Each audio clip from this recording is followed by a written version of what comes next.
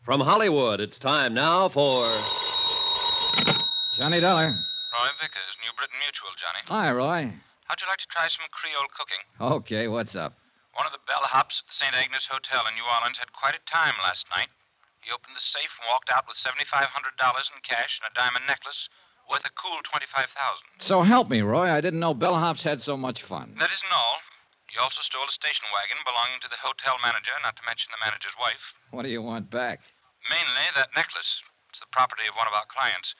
She was stopping at the St. Agnes and had it stowed in the hotel safe. Any line on the bellhop? Not a trace so far. The wife? Don't be funny. Can you hop a plane down there and see what's happened for us? Sure, Roy.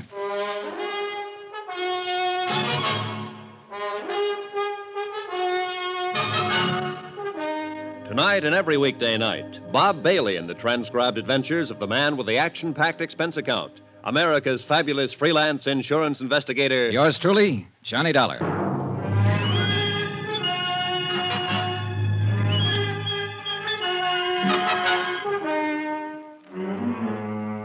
Expense account submitted by Special Investigator Johnny Dollar to the New Britain Mutual Insurance Company, Hartford, Connecticut. The following is an accounting of expenditures during my investigation of the Valentine matter. Expense account item 1, $175 and no cents. Airfare and the incidental costs it takes to get from Hartford to New Orleans. Once there, I was more than surprised to discover the police had wound up the whole case. The prodigal bellhop, along with the $7,500 in cash, the diamond necklace, the station wagon, even the manager's wife, had all been recovered. Everything and everyone tearful, but intact.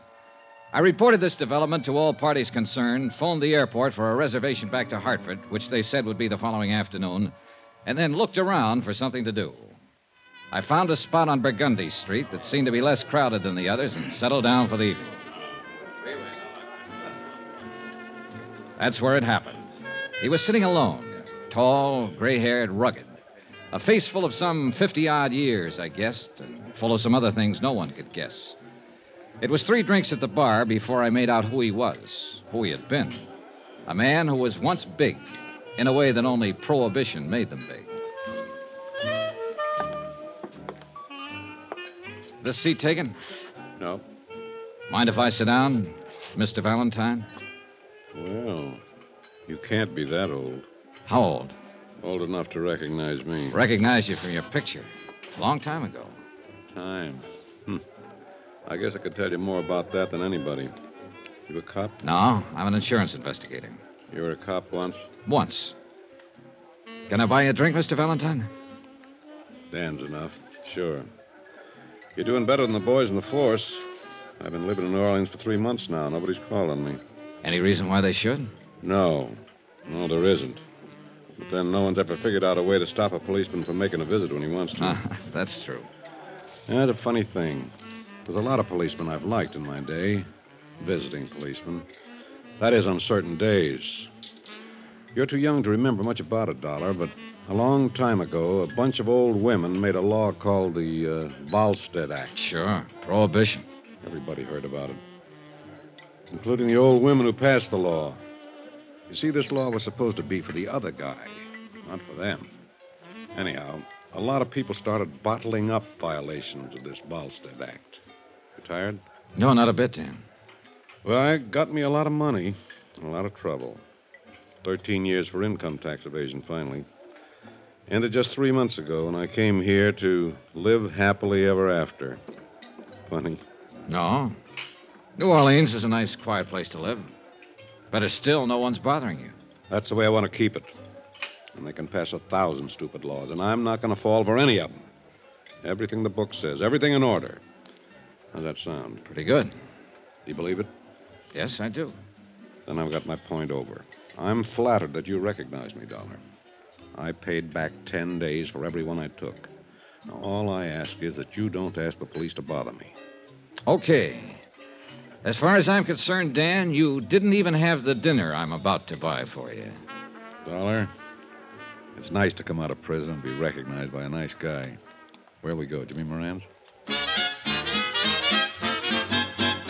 That's where we went, and it was a swell dinner. Only Dan Valentine didn't eat much of it. He tried to smile and crack wise, but there was a sadness about him that stood in the way. I wanted to ask him more questions about those days back when, but I didn't. We dropped into a couple of other places. The Absinthe House, Joe Glorioso's. We listened to some jazz and drank Sazeracs and walked along Canal Street. Finally, we shook hands and said goodnight. Expense account item 2, $26.26. Hotel, board, and miscellaneous. The next morning, I packed my bags, checked out of my hotel, and was about to take a limousine out to Mobile Airport. Oh, Mr. Dollar? Yeah. A message for you. Oh, thanks. It was from a police officer on the New Orleans force, an Inspector DeBaca. Could I drop by before I left town? I went right over and met DeBaca, a tall, lean, gray-haired man with 30 years' service who kind of puzzled me at first. Thanks for coming by, Dollar. Sure. Sit down. What's up? The bellhop take back his confession on that necklace theft? No. This is something else, Dollar. Dan Valentine. Oh. You met him about 6:30 last night. You had 2 drinks with him, and you went over to Moran's and had dinner. You went to 2 other places. You left him at 11:30. Yeah, I also brushed my teeth when I got back to the hotel, but I bet you can't tell me what color my Now, pajamas take were. it easy. Just take it easy. Maybe I'm saying this bad. He doesn't know it, but we've been keeping an eye on Danny ever since he showed up in New Orleans.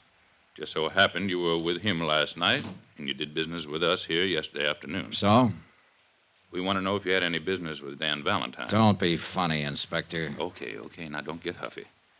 Let me put it this way. Dan came to New Orleans 3 months ago, bought a house out in Jefferson Parish.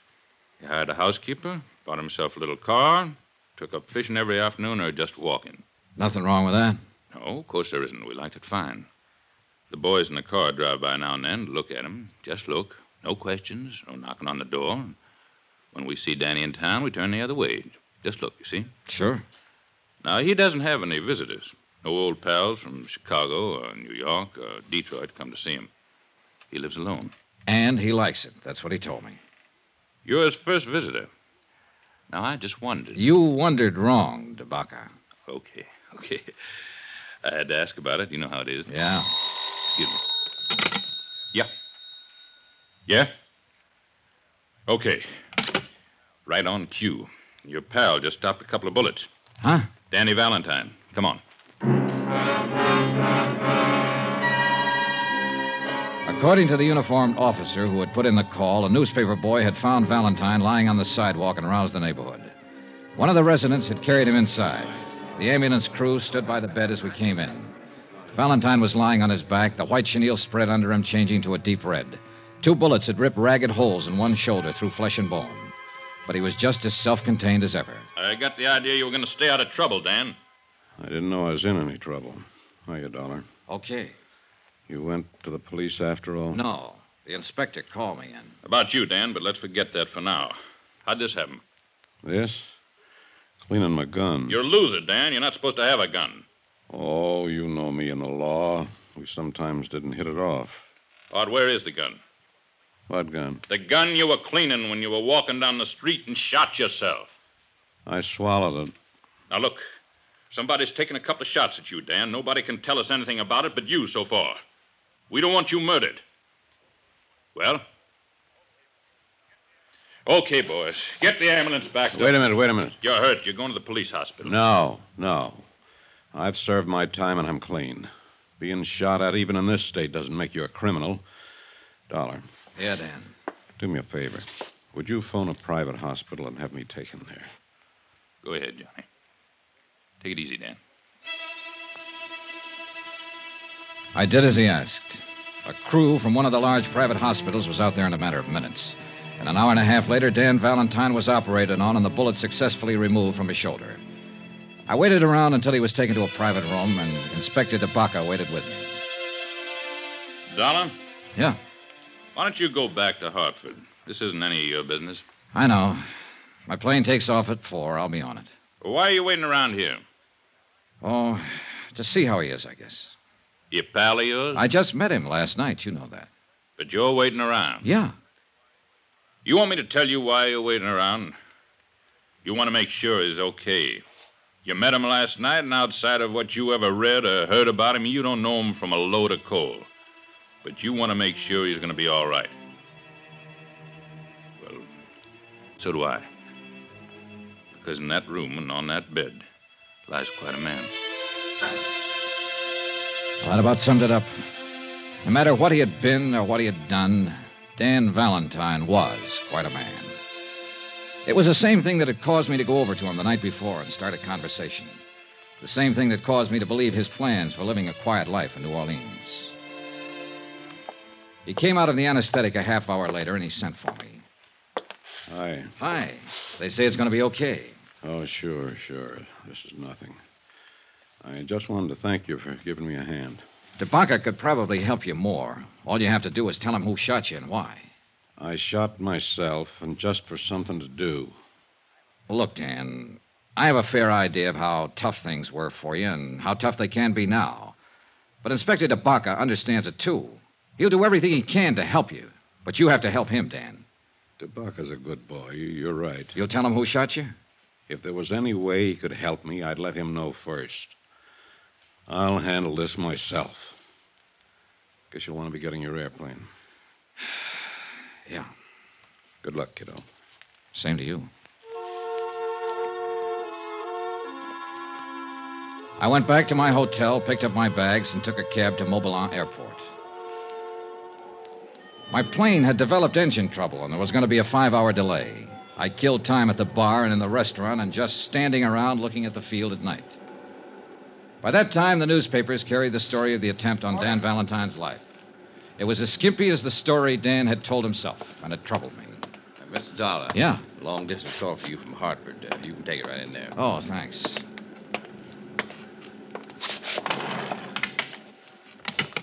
Johnny Dollar.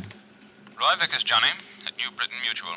Glad I caught you. Just waiting for my plane back to Hartford now. This story about Dan Valentine's in all the papers up here. Have you read it? Yeah, I was in on it, in a way. Somebody shot at him today. He won't tell who. Says he'll handle it himself. Can you find out, Johnny? I don't know. Why? We carry a $50,000 policy on him. If somebody's trying to kill him, we'd like to know all about it. You mean I can stay here and work on this? Yes. Okay, Roy.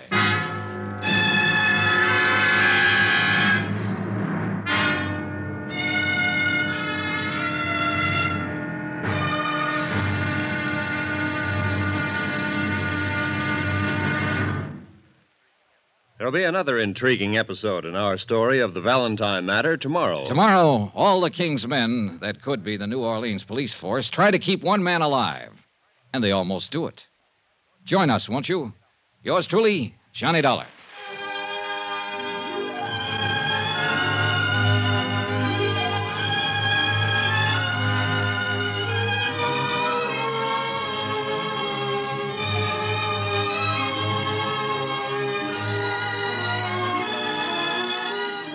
Yours truly, Johnny Dollar, is transcribed in Hollywood. Written by John Dawson, it is produced and directed by Jack Johnstone. Be sure to join us tomorrow night, same time and station, for another exciting episode of Yours truly, Johnny Dollar. Roy Rowan speaking.